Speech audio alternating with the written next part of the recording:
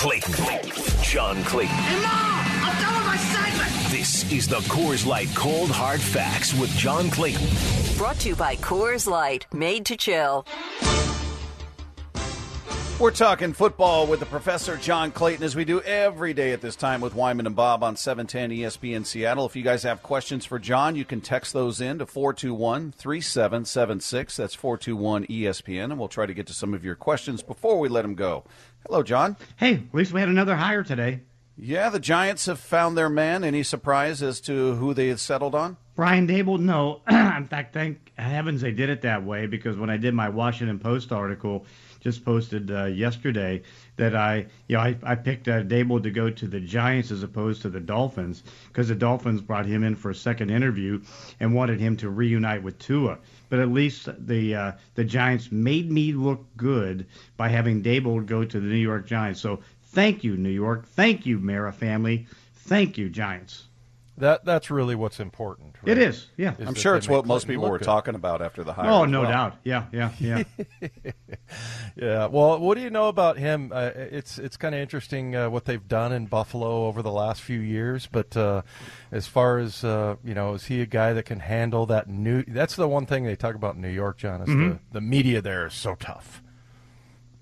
Yeah. How's he going to handle it? Well, I mean, it's not as tough in Buffalo, obviously. So it's like he's been able to go that direction. But I think overall, it's not going to be easy. But and the one thing that I think is working against him is that his mandate is to pick up Daniel Jones, and I don't know if that can be done. I mean, it's kind of like going to Denver and saying, "Hey, can you fix up Drew Lock?" And the answer is no. So I don't know if he can do that, but there's no question he did a great job with Josh Allen, getting him a very creative offense. I mean, sometimes a little bit too creative, because I know by mid-season, teams had kind of figured out what they're doing because they were passing the ball so much. But then wisely, he made the adjustment and started to run the ball, but started to run it with Josh Allen.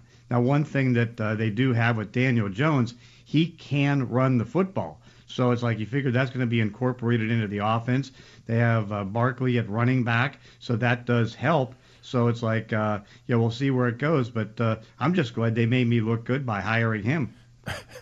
Yeah, well, and John, you mentioned, Daniel Jones can run. He was the one, didn't he have like a 90-yard run and he fell down or something last year? But so how do these guys handle it? Because Brandon Staley, obviously, was the defensive coordinator for the Rams, and then he goes to the Chargers and then ends up kind of, I don't know how involved he was. You've got an offensive coordinator here. He's probably, I imagine, going to bring somebody in that knows his system that he can kind of run and just sort of, because now all of a sudden your time as an offensive coordinator, a defensive coordinator is diluted. Now, like Moyer was telling us, you're managing other coaches and things like that. So that's kind of a big leap there for some of these defensive coordinators and offensive coordinators. Yeah, I got to think through it, but I think what they hired Joe Lombardi as their offensive coordinator. And, certainly that they got a great quarterback in Justin Herbert. That does work out. They've got Keenan Allen at wide receiver. That helps out. Jared Cook does a good job at tight end. But, their big thing was their defense couldn't stop the run. And that's on Staley. I have no idea what happened there. And it's not like you can talk about, like you just mentioned, about Daboll going into the New York media and trying to face the scrutiny of the New York media. At least with the Chargers and even the Rams, I mean, there's no pressure from the fans. They don't go to the games. They give their tickets away. They get other people to come in and go to the games. And so it's like, even though the house is going to be full, there's a limited number compared to other teams of home fans that are going to be there to make the scrutiny on the head coach. Hey, one of the other vacancies, I think we all sort of assumed it would be the first vacancy filled, was the Jacksonville Jaguars with Byron Leftwich. And I sent these guys a story last night that I guess sort of explains maybe why it hasn't happened yet, that he wants them to hire the GM of his choosing, which I believe is Adrian Wilson. Adrian Wilson, right. Yeah, and that he wants some say in final roster additions, subtractions, roster say. We were talking about it earlier. If you can get it, I don't blame him for asking, but it seems a bold ask for a guy who has no coaching resume as a head coach. No, agreed. I mean, on the the voice in the front office with the players and all that stuff, he's probably going to be shot down on that. His big thing is he just didn't want to have Trent Baalke as his general manager. And so Baalke will get fired, and at least he gets not somebody of his just, but at least he gets somebody that he knows that they can work together and try to get some things going. So Adrian Wilson can work on trying to get the players for the team, not Trent Baalke, because Baalke went through like 3-4 coaches in San Francisco. He was a disaster, and the only reason they kept him through the job search is that none of the owners or anybody else in the front office knew football. None. Zero. At least he knew football. He wasn't good at it, but of course, he could lead the interviews and at least ask football questions that they couldn't ask. Well, and then with Jacksonville, is Shad Khan the most sort of meddling owner? I mean, no. Well, Jerry Jones, I guess, pretty much. It's still got to be Jerry, right? No, I mean, in a bad way. David Tepper, down in Carolina. Really? He meddles more than Jerry? Oh, God, yeah. Really? Wow. Oh, my I don't God. know much about him. Oh, no. I know he's the richest owner, right? He's the richest owner. Yeah. And the scary part is he grew up in a ghetto 6 miles away. He grew up in East Liberty. And I shouldn't say the word ghetto. A tough place to grow up. Forgive me for saying the word ghetto. I apologize for that. But he grew up in a tough place like I did, because I grew up in Braddock. He grew up in East Liberty, and he grew up in the tough part of East Liberty. But he ended up going to CMU, which of course is the most elite mine college. It's kind of like the Harvard of Pittsburgh. And kind of ironically, it's not too far away from where they had the accident today with the bridge that collapsed. Not too far away from that, which is kind of sad. But overall, he did that and got into investments and stuff like that, and became one of the richest people for buying a franchise in the National Football League. He had involvement with the Steelers and everything else. But overall, I mean, because remember, like last year, he was trying like crazy to get Deshaun Watson.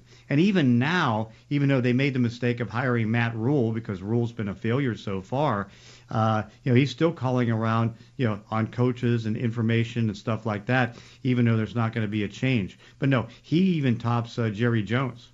Okay, yeah, because I just thought he's kind of sending a pretty tough message there, like, hey, I want to kind of call the shots here, Byron Leftwich. So no, he's not that way. I mean, it's like sounds like it. Well, you got to know the guy, and there's some guys like I've never met Brian Dable. I wouldn't know what I mean. I know what he looks like, but I wouldn't know his personality or anything like that. In the case of Byron Leftwich, I know him so well because I covered him when he had good Jacksonville games, and I certainly covered him when he was in Pittsburgh as the backup quarterback. And one of the things that I used to laugh, the two of us would laugh at, and of course I spent time with him when he was on the sidelines for the Arizona Cardinals, is that one of the things we used to laugh at is that when Ben Roethlisberger would get his, numerous injuries and start coming off the field, it's like, here's Leftwich going out there, and within one or two plays, here's, certainly Ben Roethlisberger coming back on the field. And I still remember him saying, man, will you quit doing me wrong like this? Quit doing me wrong like this. Because, again, it would send him out in the field. He'd be out there for a play, 2 plays, and here comes Ben. I mean, Ben would go into the locker room, be there for a handful of plays, come back on the field. But that's Leftwich. I mean, he's got a great personality. He's a great guy. He's not overly demanding. I mean, you notice in Tampa Bay, he didn't ask for players. Tom Brady asked for players. Yeah. John, is Josh McCown going to be the Texans' head man, and does anybody else want that job besides Josh McCown? I think he is going to get the job. He had a second interview today, and even though he's got absolutely zero experience, I think he's got a great chance of doing it, and it seems like there's a limitation to the people who really want that job. He wants it, And so, the goofy front office may be in the position to hire him. Down the line, I think he has a chance to be a good coach. But right now, initially, no experience. John, when you came into the league and started covering teams, it was GM first, and then the GM hires the coach, wasn't it? Right, yeah. Pretty much. And, I saw an editorial, I think it was on Pro Football Talk. I don't know who wrote it, but they were saying it needs to go back that way. But, is there – how would you portray the change? It pretty much is that way for the most part. I mean, certainly you got a couple teams that don't have general managers. I mean, the Bengals don't have a general manager. Jerry Jones is a general manager for the Dallas Cowboys. But for the most part, if the GM has his voice in hiring most coaches, you don't have it here in Seattle, because Pete Carroll was the one who hired John Snyder and all that stuff. But for the most part, you have that. And so, who was a Pro Football Talk? Go figure. It's like that's pretty much the way the league is. So Florio wants to change the league when it doesn't need to be changed because it's already in that direction. Does he run that website? Yes. That's his? He owns it, yeah. He owns it, okay. He owns it, runs it, screws up on it, all those different things. If you've got questions for John, you can text those into 421-3776, 421-ESPN, powered by Mac and Jack's Brewing Company. The 253 asking, John, were the number one seeds at a disadvantage because of the bye week because both of them lost? No. They just played bad football. And, again, you saw great comebacks by all these teams, and it's like if they, if they're even thinking that having that extra week off hurt them, then they're crazy. I mean, Tennessee was able to get healthy because they were able to get some use out of Derek Hopkins, and they got more play out of Julio Jones, who actually did some good things. So that wasn't the case. And in the case of Green Bay, I mean, they were able to get Za'Darius Smith back. So if you're getting players back from injuries because you get a bye week off, how can you use the excuse that it's like, oh, yeah, the bye week affected how they played and what they did and all that stuff? No, they played bad games. Hey, John, we were talking about, speaking of injuries, pretty interesting with the Niners. 2019, they reached the Super Bowl. 2020, they got nearly every one of their stars hurt. Yeah. So they're 6-10. Now they're back in the NFC title game. As far as the Seahawks go, do we kind of undersell how much the injuries happened? I mean, affected the schedule? Because if Russ doesn't miss 3.5 games and then he wasn't the same afterwards, what about Carson? I mean, that was a huge deal. It doesn't come off that way, but I'm wondering if we don't give that enough credit. Probably not.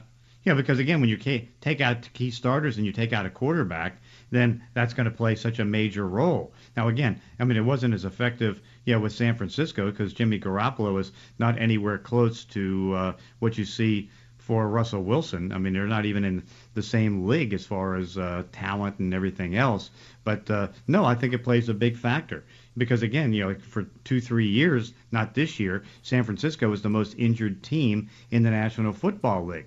I mean, last year, I think they had 132 missed starts, more than any other team in football. And so, but when you're talking about a running back, you're talking about a quarterback, I mean, that's a big impact. John, the 253 asking a question about the Texans being as bad as they are as an organization. Is that because of their meddling owner, or is it something else? No, the owner doesn't meddle because he doesn't know what he's doing. I mean, well, that doesn't mean he doesn't meddle. It just makes it worse. No, he doesn't. No, he doesn't know. I mean, Cal McNair knows pretty much nothing about football. Bob McNair did, his father, but Cal knows virtually nothing. And so, he hires people, and I won't go into the names, but a couple, and this is not Nick Caserio or anything like that, but he has a couple guys in the front office that have no idea what they're doing. And so he hires them because he just doesn't know. So meddling owner, absolutely not. Bad owner, yes.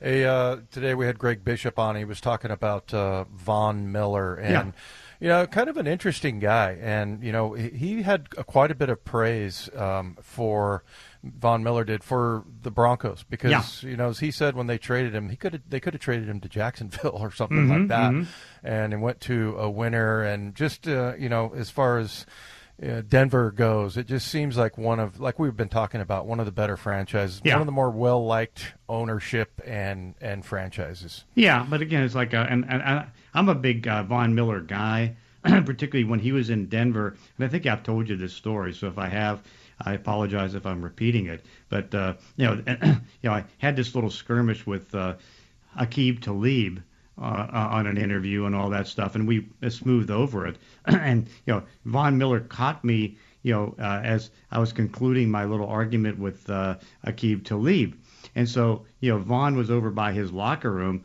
and it's like he says, "Hey, John, nice glasses, really nice glasses." And then he always wore glasses too, and so I said, "Oh, Von, really nice glasses." And so, we kind of laughed and snickered and all that stuff. And what did he do? Because he was in charge of the music in the locker room. He played funk music. P-funk. Make my funks a P-funk. So I want to get funks up. So it's like he actually played that for me. And it's like, how can you not like a guy like that? I mean, how much respect can you have? And so I'm so happy that he was able to go to the Rams.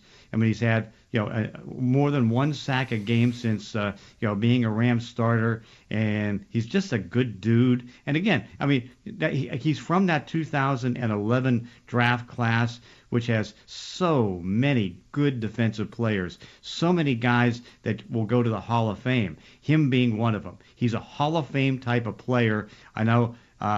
I'll be voting for him. What'd you do to upset Aqib Talib?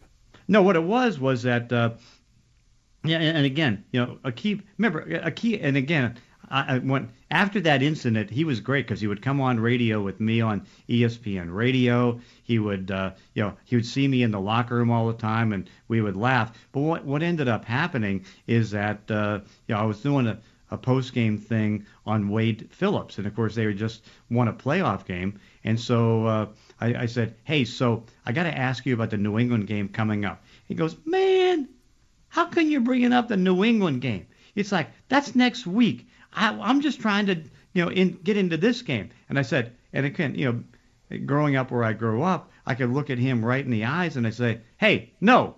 I'm not asking you about New England. I'm asking you about Wade Phillips." And he goes, "Oh, Wade Phillips?" He says, "Oh, that man, he's amazing because he'll call anything. A lot of these GMs, they're too afraid to call anything." And so, we bonded after that. But the argument was basically because I brought up, the thought about New England coming up, because I was going to ask him, what do you think Wade will do with the New England offense? And so it's like, he didn't want to get into that because he just wanted to celebrate his victory in the playoff game. But again, he's great. I mean, and then I'm so happy for him because I don't know if you've heard him on some of the TV broadcasts. Yeah. He's fantastic. He's really good. I think he does a good job too. I mean, he's kind of raw. He's not like polished, but I like the things he says. So. Well, remember, you're talking about a guy that back in that back around that time in that one-off season, when he was with Denver, he and his mom were chasing his her daughter's boyfriend down the street with guns and shooting guns off as they're running down the streets of Houston together, the mom and Aqib Talib. And of course, they kind of got a little bit of trouble for that because I don't think that they liked the idea. You had two people, a mom and a kid, not a kid, but an adult running down the street shooting guns. Yeah, I don't think they liked any two people running down the street shooting guns. Yeah, but that's shooting guns bad. But that's Aqib. I mean, Aqib grew up in a very bad area. He certainly has profited so much from what he's been able to do, and I'm so happy for him. And again, our relationship became great. I mean, the only thing that would be wrong with Aqib Talib is that I had him on ESPN radio 2, 3, 4 times, and at least 3 times he cursed on the air. Yeah. That's good. You got to have your finger on the dump button there. Well, not me, but we know what it's like. Yeah, back in the studio. Yeah. We had Dave Craig on last week. Yeah, it was hit or miss. Hey, he missed.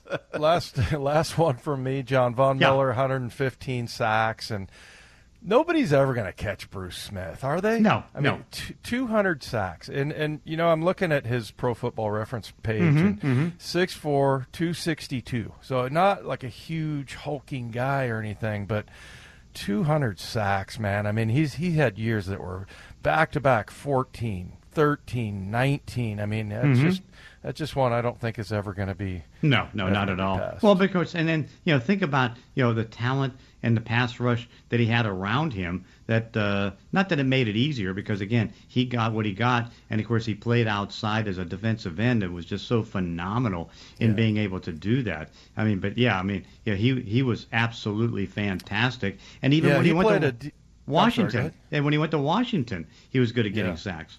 Yeah, true. He's still, even late in his career, but also he was a defensive end in a 3-4 a lot of times, and that's really tough getting sacks in those positions. Agreed. John, you doing your show tomorrow? Yeah, 8 to 11, taking your phone calls. Taking calls 8 to 11 tomorrow, and we'll talk to you on Monday, John. Okay, sounds good. There you go. If you missed any of today's Cold Hard Facts, brought to you by Coors Light, made to chill, download the podcast at 710sports.com. All right, who do the Seahawks want to be on defense? What's their identity going to be? We'll explain what that should be, what it should look like, coming up next with Wyman and Bob on 710 ESPN Seattle.